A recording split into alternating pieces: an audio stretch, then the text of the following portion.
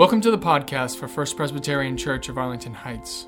In our new series, Modern Parables, we're going to be taking Jesus' parables and transposing them into a modern setting. Each week, we will read a parable or narrative from Jesus' life in the Gospels, and then I will tell you a story.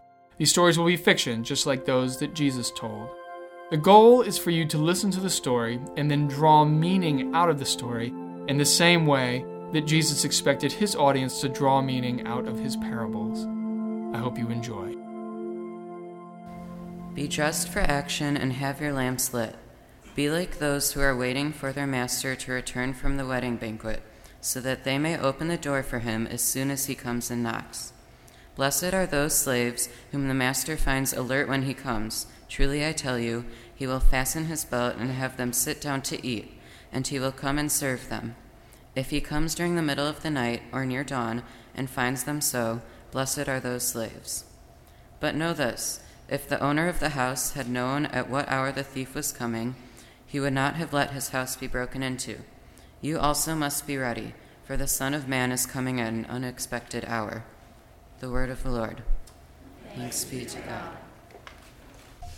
So today we continue on with our Modern Parables sermon series.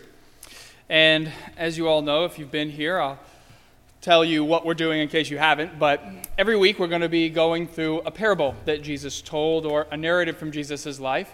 And then we're going to transpose that parable into a modern setting. So each week I'll be telling you a story.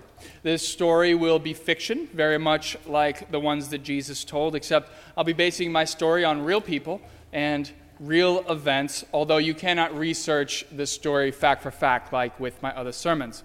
Furthermore, I will give you no explanation as to what I want you to take away from my sermon.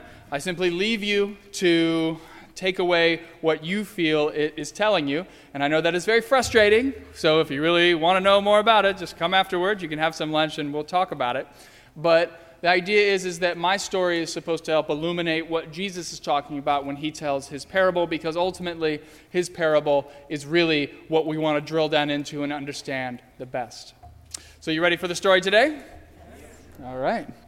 Today's story, it begins 6.5 miles off the coast of Maine on an island that is made entirely of granite.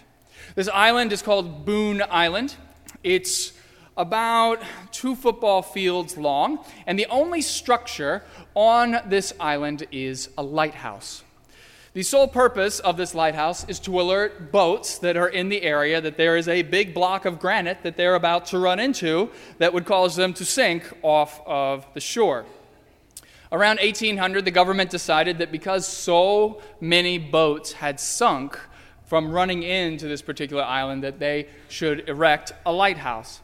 And they did this because around 1800, the economy of the United States, particularly New England, following the Revolutionary War, was beginning to ramp up. And they wanted to make sure that boats could get in and out of the United States very safely so that commerce could go forward in a way that would be productive for everyone. So their first try at this, it took them 3 tries, by the way, to get this right. Their first try was 1800. They built it, and then it got washed away in the storm of 1804. The second try happened in 1812. That one lasted a bit longer, till 1831, when again another storm came through and knocked it down. The last try was in 1855, and that is the lighthouse that exists on this island to this day. Now, this story is a lot less about the lighthouse itself, and a lot more about the man who was tasked with keeping that lighthouse. You see, in our world today, there is no such thing any longer as a lighthouse keeper. That is a job that no longer exists because with electricity and with electric lights, they can now automate everything, and it's no longer needed for a person to live at the lighthouse to make sure that the lighthouse is working. But during the 1800s, this was a very challenging job. In fact, one of the most challenging in the world, because if you were going to be a lighthouse keeper, you needed to have some real guff to make it through. It was a dangerous job. It was a job that required a lot from you. And you have to realize that most lighthouses were actually not on a little island in the middle of the ocean. Most lighthouses are located where? They're on the the shoreline, right? The coastline. Because the entire point of having them there is so that if you're a boat coming in, you know that you're not going to run aground. And so if you're a lighthouse keeper living on the mainland, what can you do? Well, during the day, once you're finished with your job in the evening, you can go into towns and you can get provisions, you can conduct business, and most importantly, you can talk to other human beings. If you're on Boone Island, though, and you're the lighthouse keeper there, that is not an option for you. You are all by yourself, all alone, all the time. And on this island, you have to realize it's not like they had like a telephone where they could just pick it up and be like, hey, how you doing? It's nice to be connected with people. It didn't work that way. They had no electricity. They had no running water. It was just you and this lighthouse. So you can imagine that it was probably very hard to get keepers to actually stay at this lighthouse. Most keepers lasted anywhere between a couple weeks to a few months before they said, I'm done and I'm leaving. A number of the keepers who went out and stayed on Boone Island actually went insane from the isolation. They had to be institutionalized. One such story about Boone Island is a couple, a husband and wife team, who volunteered to go out to keep this lighthouse. And everything was going fine until there was a storm. And in the midst of this storm, the husband died. And so this poor woman, she had to run up and down the 131 steps in this lighthouse to tend to the light, and then she'd run back down and tend to her husband's body. And eventually, she ran out of fuel. She personally could not do it any longer. And when the storm had subsided, some sailors went out to Boone Island, and they found this woman wandering back and forth on the shore, and she had gone insane. And so you can tell from stories like these that Boone Island had a very haunting reputation. But of all the keepers who went out to Boone Island, the one who lasted the longest was a man named Marcus Hanna. Marcus Hanna. Now, Marcus, he had grown up. He was a son of a fisherman, and during his youth, he had gone out on these big fishing expeditions with his father. And they were from Portsmouth, which is the very northern point of New Hampshire, right before you get into Maine. And so that's where they were from. They would go out into the Maine coast waters, and they would fish for halibut and mackerel and cod. And so they would bring all this back, and they made a pretty good living doing this.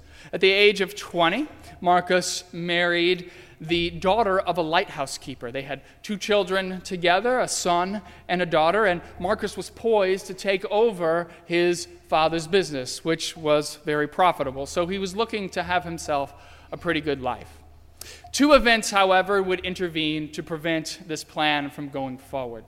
The first event that happened that changed the trajectory of his life was that a bout of yellow fever came over on boats from Europe.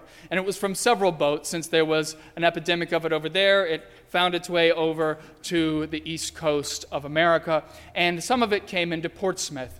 And it spread through like wildfire. Hundreds of people died in the midst of this outbreak. Marcus was out on his boats with his people doing all the fishing. In the midst of this, he was out for a number of weeks. He came back, and the outbreak had subsided, and he found that his wife and his 2 children had been victims of this particular outbreak. The second issue that occurred in his life is that he found that his mother-in-law, who lived in York, which was literally 6 miles from Boone Island, that she had died as well in the midst of this yellow fever outbreak. And so now his father-in-law was all alone.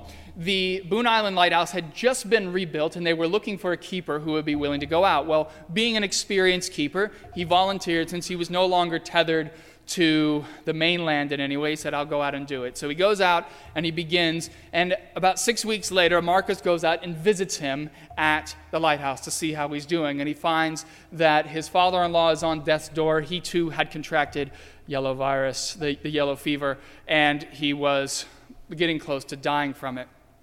And so they had a conversation with each other, and something that he told to Marcus is he said, I never had any boys, so I could never teach them how to do this particular job, and I always wanted to have a son who would take over for me. Would you be willing to take over the post here at the Boone Island Lighthouse? And being a man of great honor, Marcus Hanna said, yes, I would be happy to take over for you. And so when his father-in-law died, he took the body back to York. They had the funeral. He went down to Portsmouth, announced to his family he would be leaving the business, and he went back up and took the 6.5-mile ride back out to Boone Island.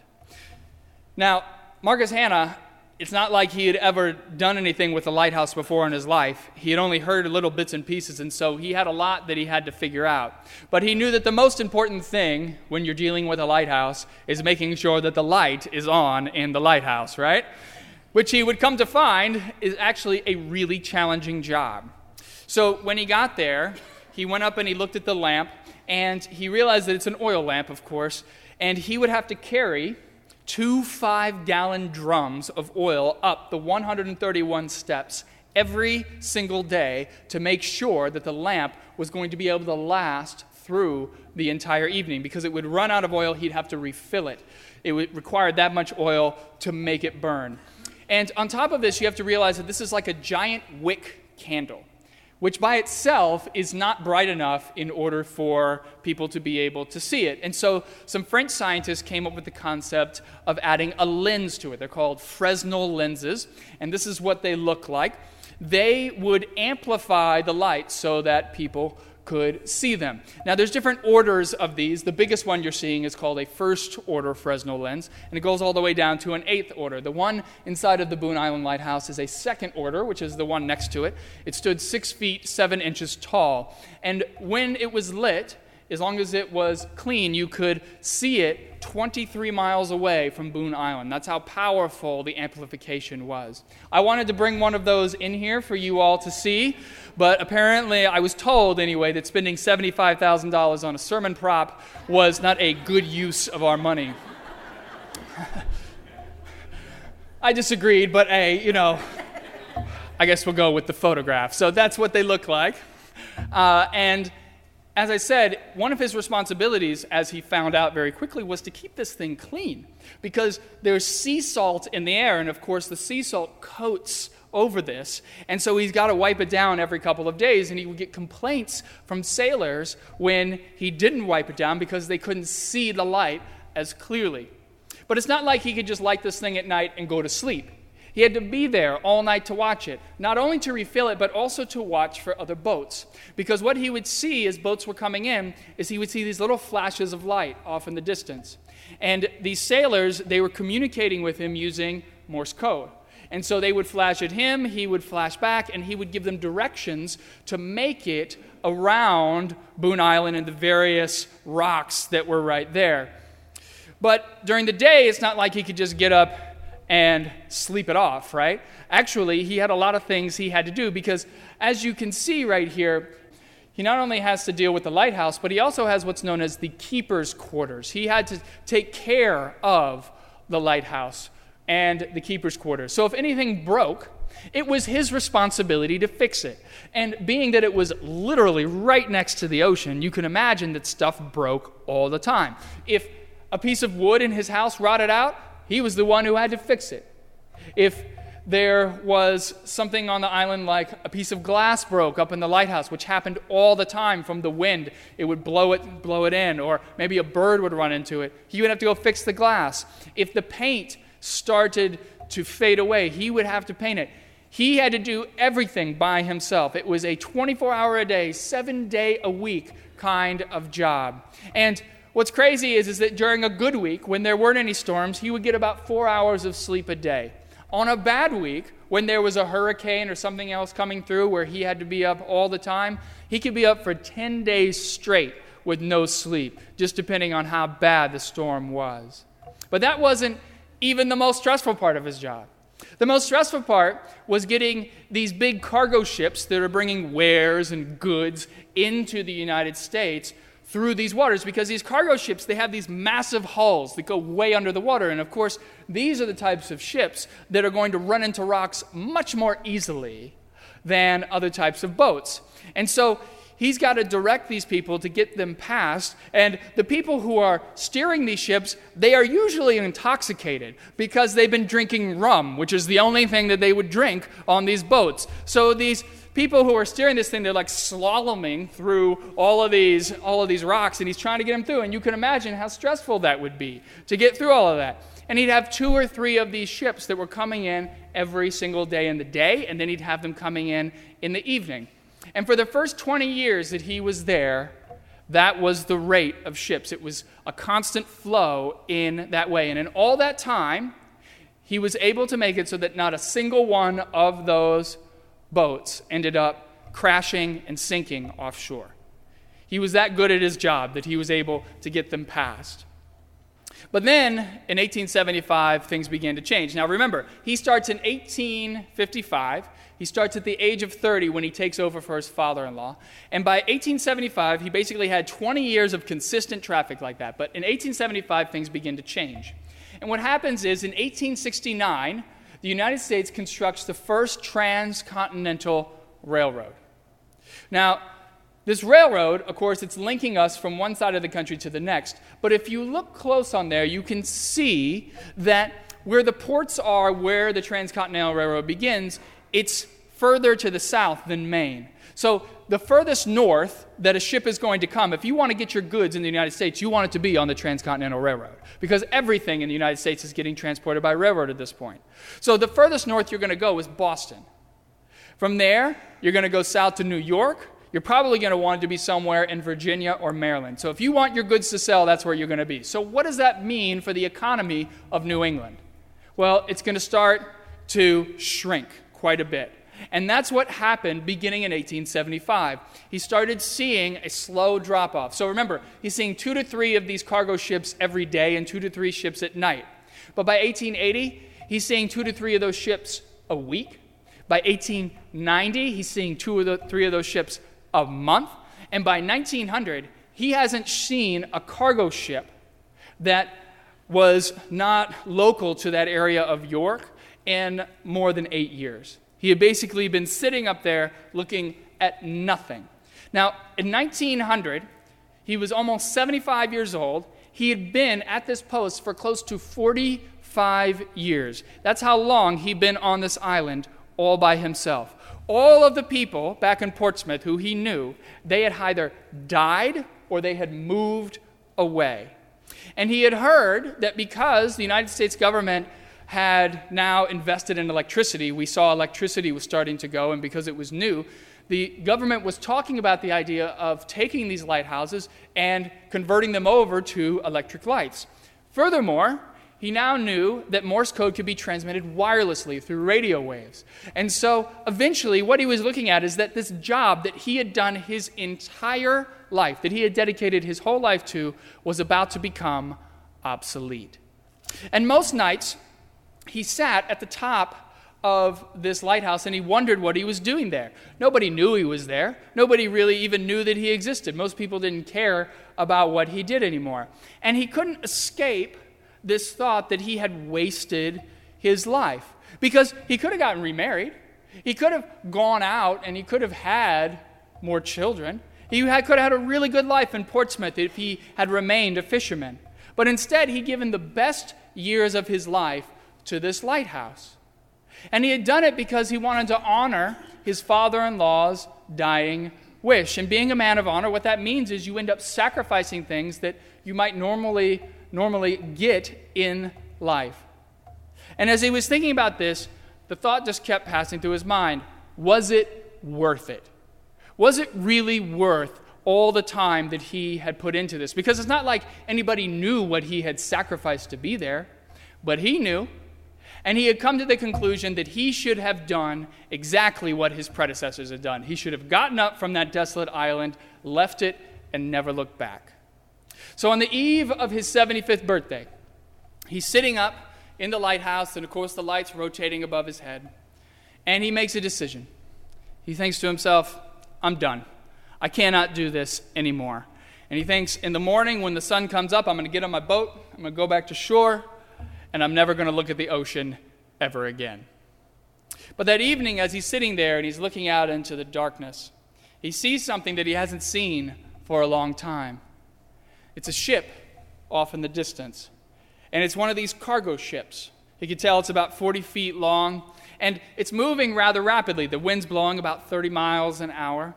And they're headed straight for the lighthouse. And so In an attempt to just alert them to the fact that they should probably veer off one way or another, he starts using the Morse code light flashes. But he doesn't receive anything back. And he thinks, well, I've gotten a little lazy with the whole wiping down the lens thing, so maybe I'll go downstairs and intensify the light. Maybe they can't see the light. So he goes down and he turns up the heat, gets the light up, goes back up and watches. Again, nothing happens. And at one point, when the light rotates, it actually goes directly across the upper deck of this boat. And he can see there's nobody steering this thing. And it's coming directly at them. And he knows exactly what's going to happen. It's going to smash directly into those granite rocks, and it's going to sink. And when it came up, it hit this massive boulder. It came off the side, and the bow ripped open, and it turned over on its side, and it started taking in water immediately. And it was going to sink very rapidly to the bottom of the ocean. Marcus knew he only had a little bit of time, and so what he does is he stops the light from rotating, and he takes a mirror, and he's able to reflect the light from the lighthouse off this mirror down onto the boat that is sinking so that he can actually see what's going on. And then he runs as fast as his 75-year-old legs will take him down these stairs, the 131 steps to the bottom, and then he gets a rope and he ties the rope to a concrete pillar. And he takes the other end of the rope and he ties it around his waist and he runs out into the water. Many, many times before, he had swum on the shore of Boone Island, and so he knew exactly where all the rocks were, even in the dark, and he climbs over the rocks and he gets to the boat, which is now tipped so far over that the railing of the upper deck is parallel with the water. And so he gets on it and he starts shimmying along the side, moving down, and he calls out. He keeps calling out, "Is anybody there? Is anybody there? Can anybody hear me?" And at this point, he knows he has about 2 minutes before this thing is going to be so far down that he can't do anything. And he eventually hears at the back upper cabin that there's 2 guys calling out. He can hear 2 voices. And so he comes over and he gets to it, and he can't really do anything except reach up and get to the handle, which he turns and he pulls, but of course gravity is forcing it down, so he can only pull it so far open. And he yells and he says, "I can't get in there for you. You're going to have to come to me." And after what seems like an eternity, he sees a hand come up and grab the door frame, and then another hand, and another hand, and another hand, and 2 men pull themselves up and out, and they fall onto the railing, and they reek of rum. Clearly they had been drinking, and they had fallen asleep. And so Marcus, he takes off the rope, and he hands it to them. He says, "Here's what you guys need to do. You need to jump in the water, and you're going to pull yourselves in to shore." And one of the guys looks at him and says, "Well, what are you going to do?" He says, "Don't worry about me. I'm a good swimmer. I can make my way back in." So the 2 sailors, they jump in the water, and they start pulling themselves into shore. But Marcus Hanna, he does not follow them. Instead, he begins to climb. He climbs up on to the roof of the forward cabin, the only part of the boat that is still out of the water. And when he gets up, he stands up tall. He looks up at the lighthouse, which is illuminating his face. And from what those sailors recall of that evening, he said at the top of his lungs, "It was worth it." Amen. Thanks for listening. And if you want to learn more about First Presbyterian Church of Arlington Heights, please visit www.fpcah.org for more information on service times, directions, and to learn more about the First Pres family of faith.